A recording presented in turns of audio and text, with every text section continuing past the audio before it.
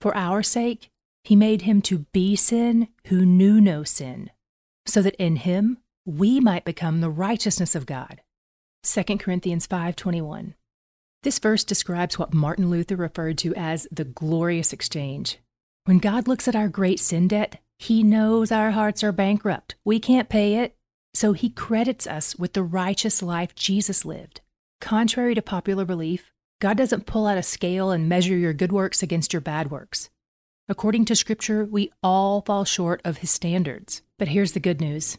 Jesus didn't come to help us get our act together so we could live better lives in hopes of having more things to add to the good side of the scale. He came to live the life we couldn't live, then credit it to our account.